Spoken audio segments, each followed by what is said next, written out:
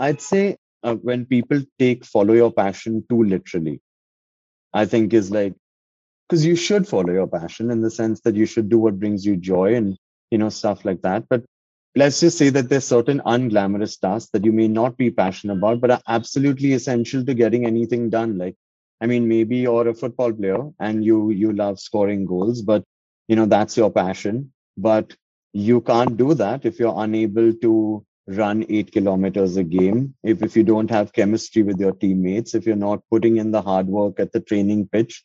Like these are unglamorous things that you may not be excited about, but essential to doing what it is that you actually love. Hello and welcome to the Success with Savita podcast, where we share hot tips on how to do life and business without losing your mind. I'm your host, Savita Nanjappa, entrepreneur, high-achieving 9-to-5er turned transformational success coach, helping you create a wildly successful business. Come hang out with me and other fabulous humans like you every week for stories and chats packed with a healthy dose of tips, resources, how-tos, and real talk. Side effects may include a happier and more confident you with each passing day.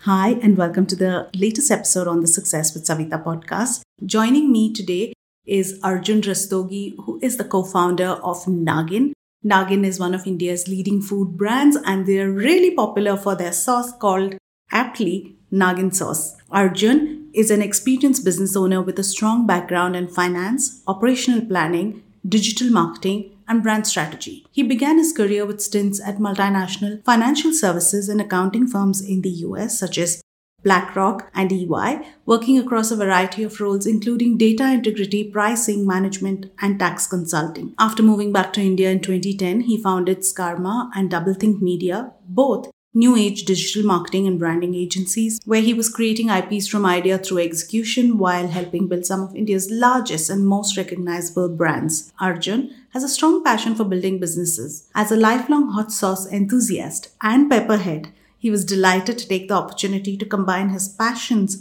and create a global hot sauce story right here in India with Nagin. And for the first time on the Success with Savita podcast, we have food brand and we are going to be decoding the growth story of Nagin here. Join me as I talk to Arjun. Hi, and welcome to the Success with Savita podcast. Arjun, I am super excited to have you here because you're my first food brand that I'm speaking to. But over and above that, I'm a fan of Bollywood and I'm convinced Nagin has a Bollywood connection. So with that, welcome and thank you for taking the time to be here with us today. Oh, it's an absolute pleasure. Thanks for having me on. This is super fun and looking forward to getting into some fun conversations over the next hour. Yeah. So my first question, and I want to dive right in. I know that I'm still convinced that Nagin has a Bollywood name. But before we go into the name, you've had a very unusual journey. And I would like to hear your story and how did you and your co-founders start Nagin? What was the story there? Yeah.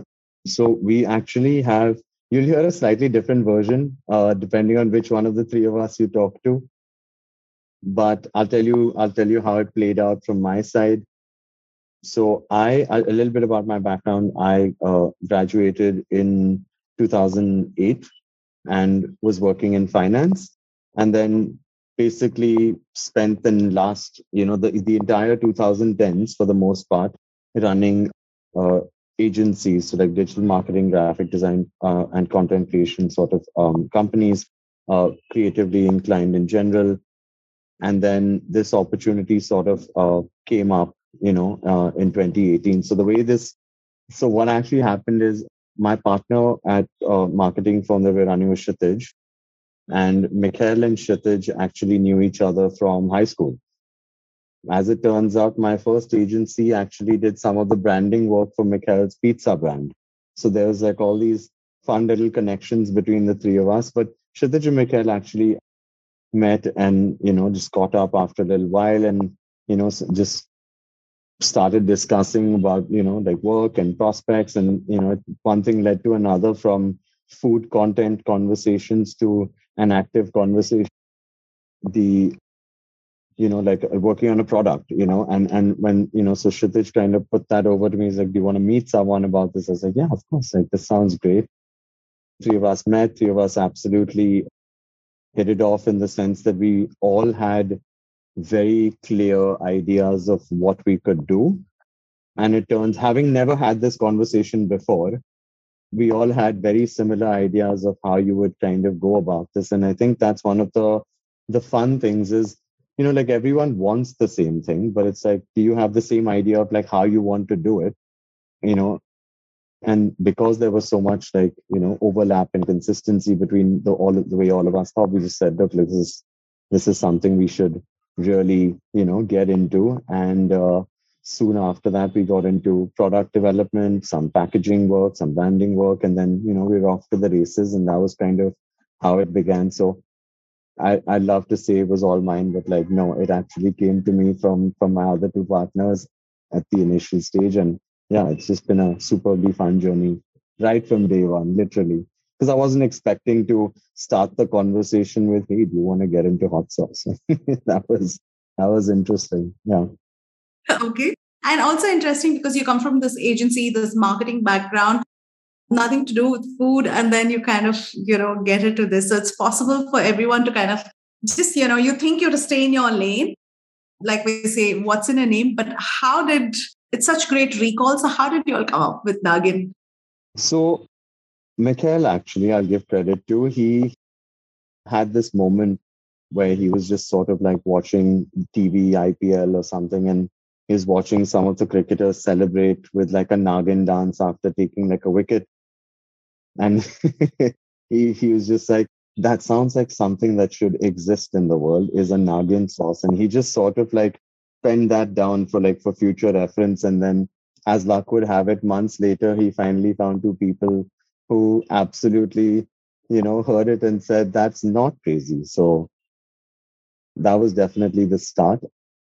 I mean, I think it was a little, I mean, you had to think about it for a minute. It's not your average name. So we had to be sure that it had a good sort of fit with everything that we were trying to do. And I think it really captured the essence of what we're trying to do. You mentioned Sridevi, and that's definitely a part of it. I mean, Nagin, like the word or the idea, the theme is so intrinsically Indian. It's so associated with like fun. And I think that's sort of what we were kind of trying to do as well. We're looking to do an Indian hot sauce. I mean, we're not selling medical equipment. So the idea is to have a little bit of fun maybe with what you're doing as well. We're championing Indian chilies, local ingredients. So the whole intrinsically Indian feel just felt right. And yeah, like you mentioned that it's memorable. I think that's definitely one of the benefits of a name like this. But yeah, like it also just fit the product. I mean, as they say, like saap dasta hai, and the sauce has a little bite because it's a chili sauce. So on so many levels, it just felt like it worked, and we just decided to take the leap of faith. But I like all the other names as well. So I think it just goes with the theme. There's Kanta, there's Booth, and everything feels like you're really downing very spicy sauce. So yeah, I think a great choice of name, and I think it goes so much with your product line. But moving on, I want to ask you, okay, you guys decide to get together, start this brand, put together this product. What were some challenges that you had around not just the choice of product, but around like product formulation and going back and forth around? Challenges. I mean, I hope you got a couple of hours for this. No, no, I'm kidding. I think the main one was what we wanted to do. We didn't feel really existed in the market. You have like your very generic level red and green chili sauces, which doesn't tell you about the flavor. It doesn't really tell you about like the chili. It's just as generic as they come. In fact, people care so little about the flavor that they've literally called it by, named it by the color. And then you have a whole bunch of these international versions, which are super well known, like the Tabasco's, like a Mexican chili from an American company making like pepper water vinegar based sauces. And that's doing well here, like, or was doing well here. So we just didn't understand how that flavor profile could be as friendly to Indian food as a purely, in a product imagined with the Indian consumer in mind. So if sriracha you associate with like sort of like an Asian flavor, but you feel like it might work well with like rice or noodles, we wanted to make something that works with bhajia or like dal rice, but also something you can enjoy with like home favorites like that cheese toast or something like that. So we wanted it to be something that just works for people. And that meant taking a slightly different approach towards coming up with the flavors. Now, the fun part in this is it wasn't like we had a target to aim at in the sense that the category wasn't formed as such, where it's like, okay, this is exactly what people do, and like this is what the flavor expectation is from the customer. There was no expectation. So we had pretty much a free rein in terms of interpreting how we felt the sauces could be or should be. We decided to go with a Sankeshwari chili from Maharashtra, understated. We're also, Bombay based, Maharashtra based. So we felt that that was a good connect. Our chef was super comfortable and, with the chili, and he's known about it for a while. It was nice, slow release of flavor. And then the Bhut Jolokia is obviously maybe the world's most popular chili and definitely has so much Indian cachet that we just felt for the real spice lovers out there, we had to do something on the really spicy end. So we knew the starting points were those, but the flavors sort of like developed along the way.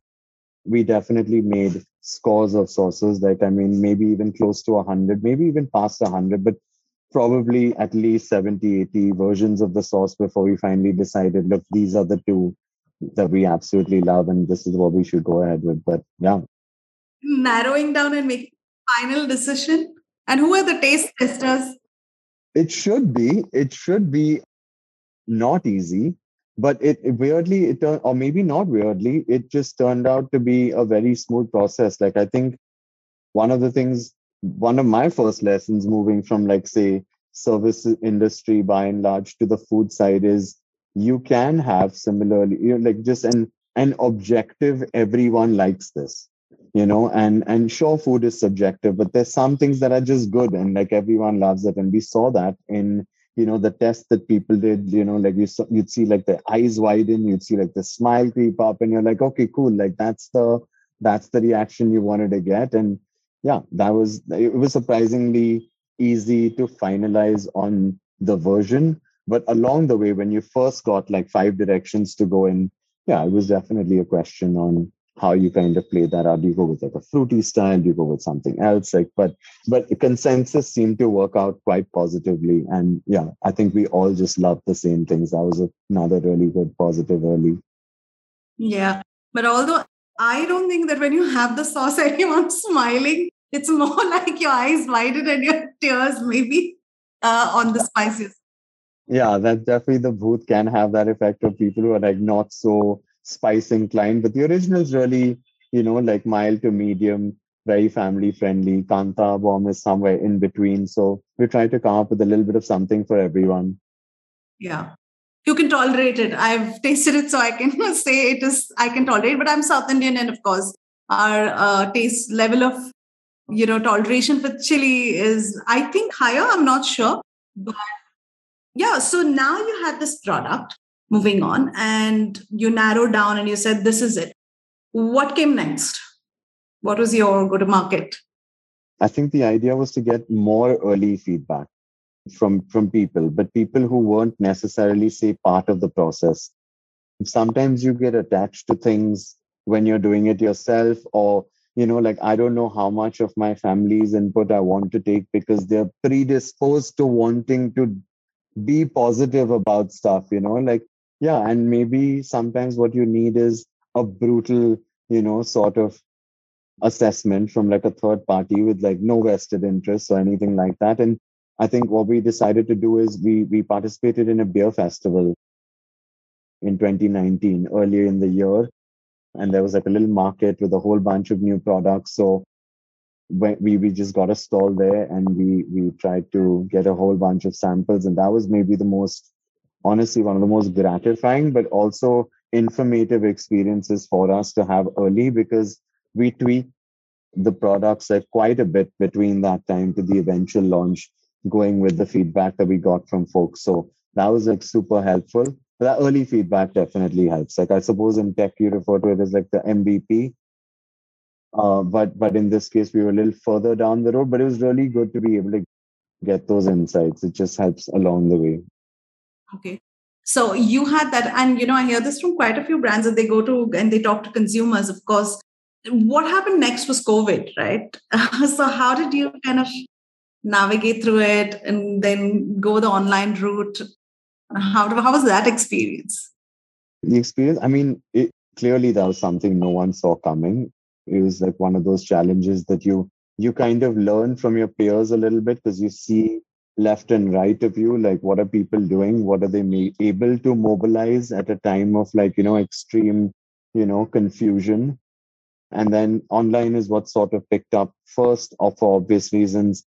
And then we were kind of in that position where we're like, okay, cool, this is great because I mean, in the sense that having a food brand in the pandemic is not maybe the worst thing in the world. Yet at the same time, you don't really sit and guzzle down like, tons of hot sauce all by itself. Like it's a pairing product and you got to get people to try it. And the last thing you could do is go to someone and say, like, could you please put down your mask? I'd like, like you to try something. So we had to get a little creative on the marketing side. We had to get creative with content and sort of show what the experience was like, you know, or like say the versatility of the product, like use cases and stuff like that. So I think you just automatically start finding different things that you can try and highlight when the one sensory sort of thing that you can't do, like you got to navigate around it. So luckily people were in a super experimental mood at the time. And yeah, and people sort of just loved the product from there and gave us tons of feedback, which we eventually converted into more products. So just one, like really, an exercise that like you try and make the best of what, the chips that you're kind of given. So no pun intended. Yeah. So I want to ask you here, did you plan to go online, or the plan was to go just into stores, into retail, into distribution? Yeah, the plan absolutely from day one was to go online. We first launched on our website. Soon we got onto Amazon. And then from there at the best pace that we could, we kind of started to talk to the neighborhood stores and stuff like that. This was just before COVID. So that got a little more complicated over time. And then, but in the early days, it was just more about like trying to connect with your local shop and just kind of getting him to take a punt, take a chance. Like you hear no a lot, but that's okay. Like I think that's just part of the startup experience. Yeah, true. And I had to ask this question because we're talking about sauce. So, what's the secret sauce for the popularity and growth of Nagin, according to you? I think by and large, like a lot of what's happening in the grocery aisles, and this is sort of what we noticed when we were doing like the pre-launch research, for the companies, we just noticed that they were largely the same products, but just made by different companies with different packaging, different price points, but it's the same flavors, it's the same four or five things, it's the same items everywhere. And we just said, look, like for obvious reasons, like I mean, people are trying to sell you what they know they can sell. But we just thought that we'd take a slightly different approach and said, let's try and make products that we think people will love. Each product may not be for everyone. It's not going to be that lowest common denominator, like a simple mayo or a mustard or a ketchup. Like, we're trying to do something, with different innovative flavors. So everything will not be for everyone, but we just trusted that like, a good product with good ingredients, a good quality, good flavors is something that people will gravitate towards. So the long way to say, I think people were just open to experimentation. And I think food is just one of those things. Like I've never met anyone who's decided that they've already got the best food figured out for the rest of their lives. So, I mean, you always want to try the new restaurant, you want to try the new dish, you want to try the new product. So, food is just one of those beautiful things. So, we just felt that that would work in our favor. And it kind of did. People are super responsive to that. People love trying new things. And eventually, like the spicing client stumbled upon us first, but then it kind of got wider. But that's been a really really gratifying experience. I think people just wanting new things is super helpful. I think the other one is be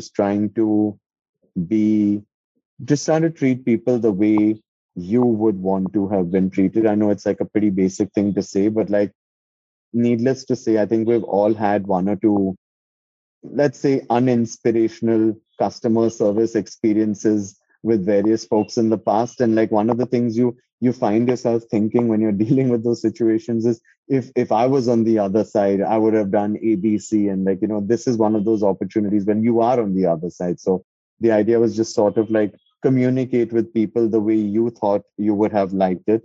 And even if it's like, something that you disagree on, there's nothing that you can't find a way through. So I think that's also definitely helped, is just people, maybe appreciating a positive way to resolve things. Yeah, I'm very excited that you're sharing about customer service, the experience, and delivering a qualitative experience, because not many people talk about that. I come from a service background, so this is very close to my heart. But moving on from there, how has been you're a startup, so I have to ask you this. How has been the fundraising experience? And would you like to share like a few tips for other entrepreneurs who are in this space trying to raise funds? Anything that comes to mind that you'd like to share? Yeah, absolutely. I'd say like the part that's like not rocket science is people like, if you're building something good, I think that definitely helps. Like if you've got a good product, you've got a good team, you've got good experience, or best yet for investors, like if you've got great sales, like these are all things that like people sort of like gravitate towards. And honestly, like fundraising is, in many ways, you're finding a partner in every way, in a sense as well. So it's something that, both parties have to be comfortable with. You kind of like, develop a relationship with these people, and they're going to be your biggest backers. So, it's something that just happens, but you got to work at it like anything else. And I would say, if I had to give any piece of advice, and again, this is nothing new, but it's just one of those that like rings more true once you've gone through the process, is that everything takes longer than you imagine. So the sooner you start, the better. And whether it's creating a deck, reaching out to people, having discussions, eventually, maybe if you reach like due diligence or something like that, it can all be really time consuming. And when you're also sort of running the business, you sometimes don't, like necessarily plan for all the additional stuff that comes your way as part of the process. So in a nutshell, I'd just say start early and expect that it'll be more work than you imagined, and it'll take longer than you might imagine. Okay, great advice. I would agree with you. That's not one often heard, though you said that people have heard this, but it's not often heard. Usually the advice is expect to hear a lot of no's as well. So I think great advice. Yeah, thank you for sharing that. And now coming back to Nagin, I'm sure you have a lot of stories about Nagin, but is there a fun one that you'd like to share with us about Nagin, the audience, clients experiencing it? There's no one maybe, but there's like a series, and it's a wide assortment of just, like light moments that come your way. Like, in your personal life, like we've all of our friends will sort of just like bust out a dance or something when they see you, like, and it's just so funny every time, because you're just like shaking your head and just like, or laughing along with them. And that's sort of like a funny thing that just happens casually.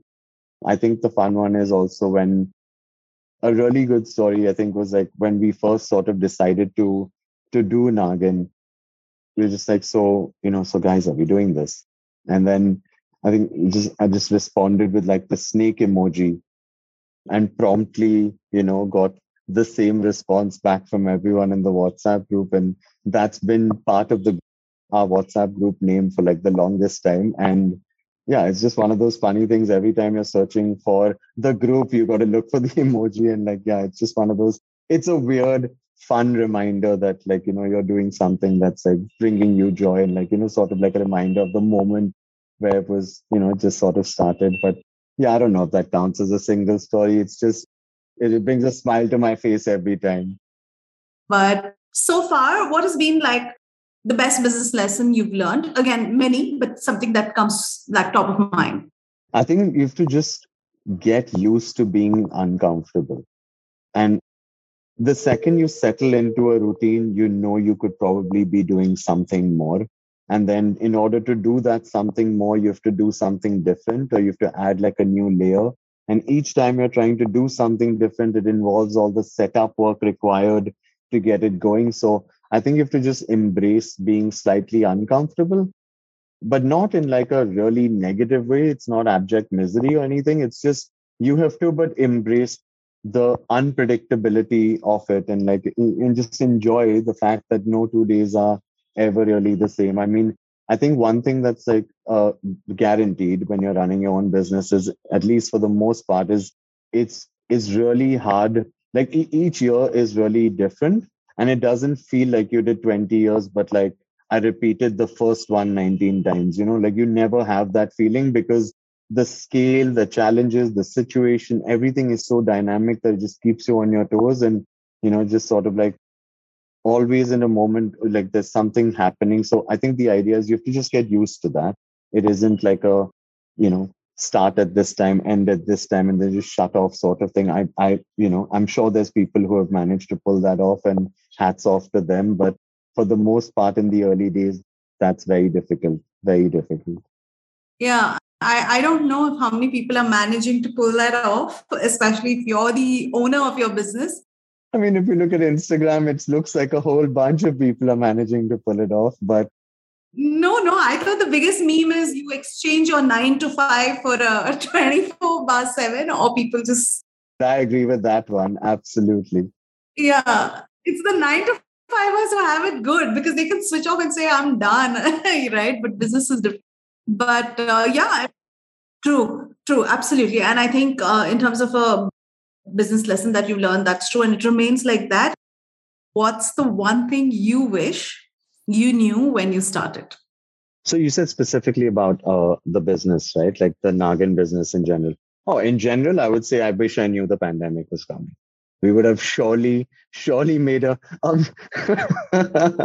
million changes. That doesn't count. Okay, cool.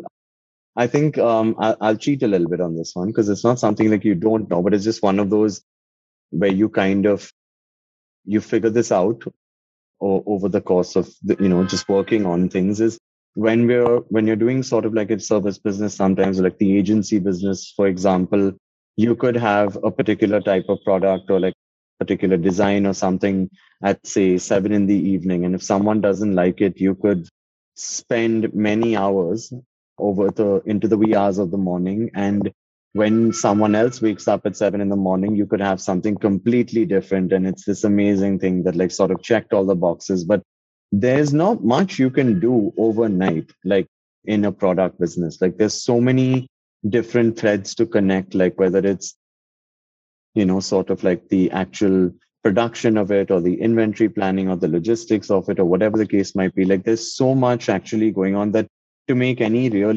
major meaningful change, it takes time. And surely in food, because you kind of have to maintain certain like hygiene levels and things like that. So you can't really just, I mean, it's not to undermine anyone else's, sort of the way it is. And in fact, I love it, but like, it's not as simple as change 5 colors and now we've got 5 products, so each one comes with its own little challenges. But I think the idea generally being that it takes time to effect change. So you try and move as fast as you can every day, but you got to kind of, be patient and see things develop in front of you. But yeah, that's what I'd say is something. Okay, sure. That's a good one. And my next, I know I've asked you what's the best business lesson, what did you wish you know, and all of that. What's overrated advice in business? Is there one? Yeah, the most overrated advice. Is this something like general or in applied? I'd say when people take follow your passion too literally, I think is like because you should follow your passion in the sense that you should do what brings you joy and stuff like that. But let's just say that there's certain unglamorous tasks that you may not be passionate about, but are absolutely essential to getting anything done. Like, I mean, maybe you're a football player and you love scoring goals, but that's your passion. But you can't do that if you're unable to run 8 kilometers a game, if you don't have chemistry with your teammates, if you're not putting in the hard work at the training pitch, like these are unglamorous things that you may not be excited about, but it's essential to doing what it is that you actually love. Or like even, like, so I recently got I got a puppy, and like I love like it's great, it's fantastic, and you love everything you love about having a dog, but that means you got to go for walks. It means you got to be responsible to like take them to the vet. Like there's so many things that you're not excited about, but it's all. So I think what I'm trying to say is, like, if you take it too literally and you only do the fun things, that's bad advice.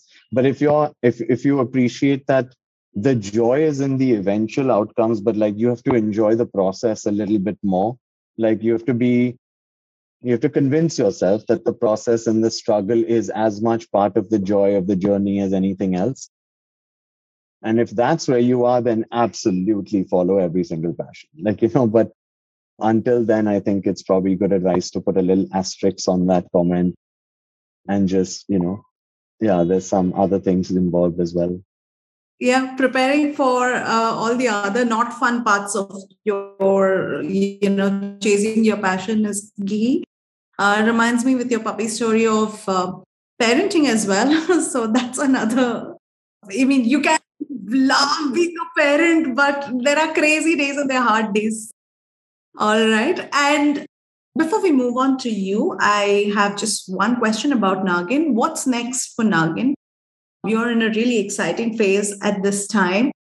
It's still early days, I guess, but what's the next couple of years looking like? Anything that you can share?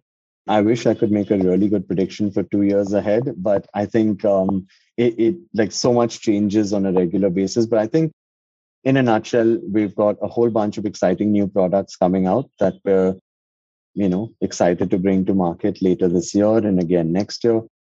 We, as you can imagine, is part of the continuing mission of the company to always expand its footprint, like sort of online and offline. So try and get into more stores, kind of, do more, marketing purposes, sharing information with customers, things like that. And then there's some promising export conversations, which we just hope sort of work out.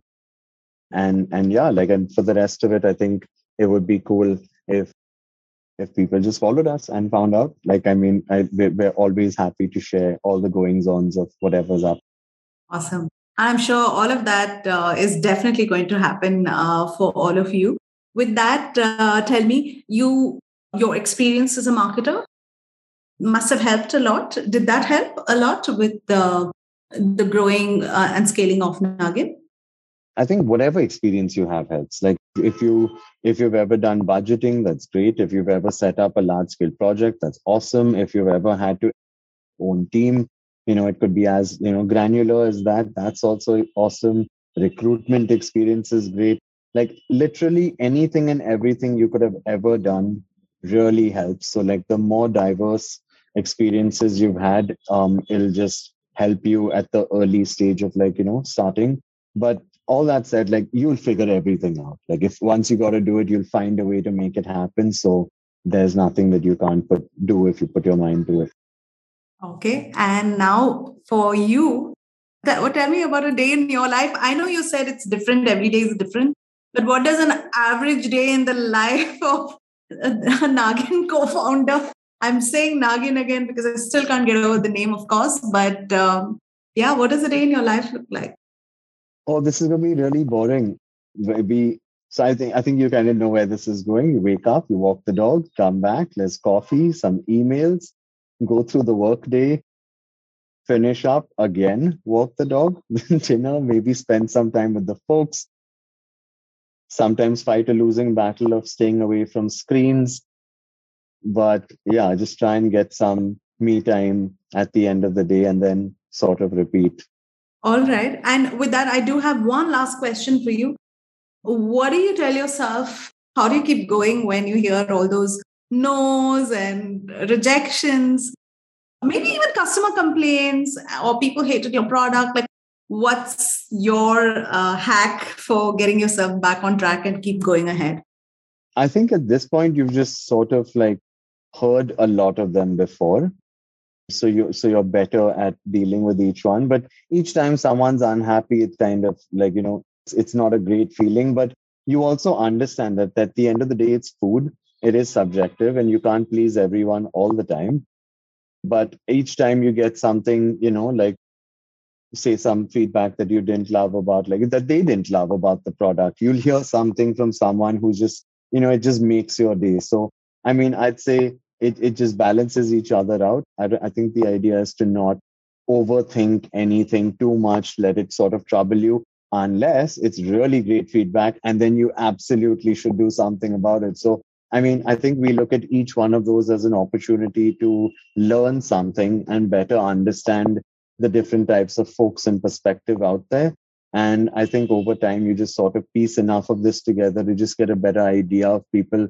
But it's not really, it just motivates you to do better next time. Like you just want to have a better product or like do even better customer service or like deliver it even faster. Or just like all you want to do is just like make customers happy, because like that's really why you're doing it. Like if you just wanted to make a hot sauce for yourself, you could probably whip it up in your kitchen and spend your life doing that. But you chose to do it to bring it out to a whole bunch of people. And yeah, like I said, like, a little earlier also, like you just want to do the things that you love about your own experiences. So like whenever you get great experiences with other brands, with other products, you kind of want to see how much of that you can learn and apply to what you're doing. So I think we just try our best to make everything a learning experience as opposed to, just something that to be, down about.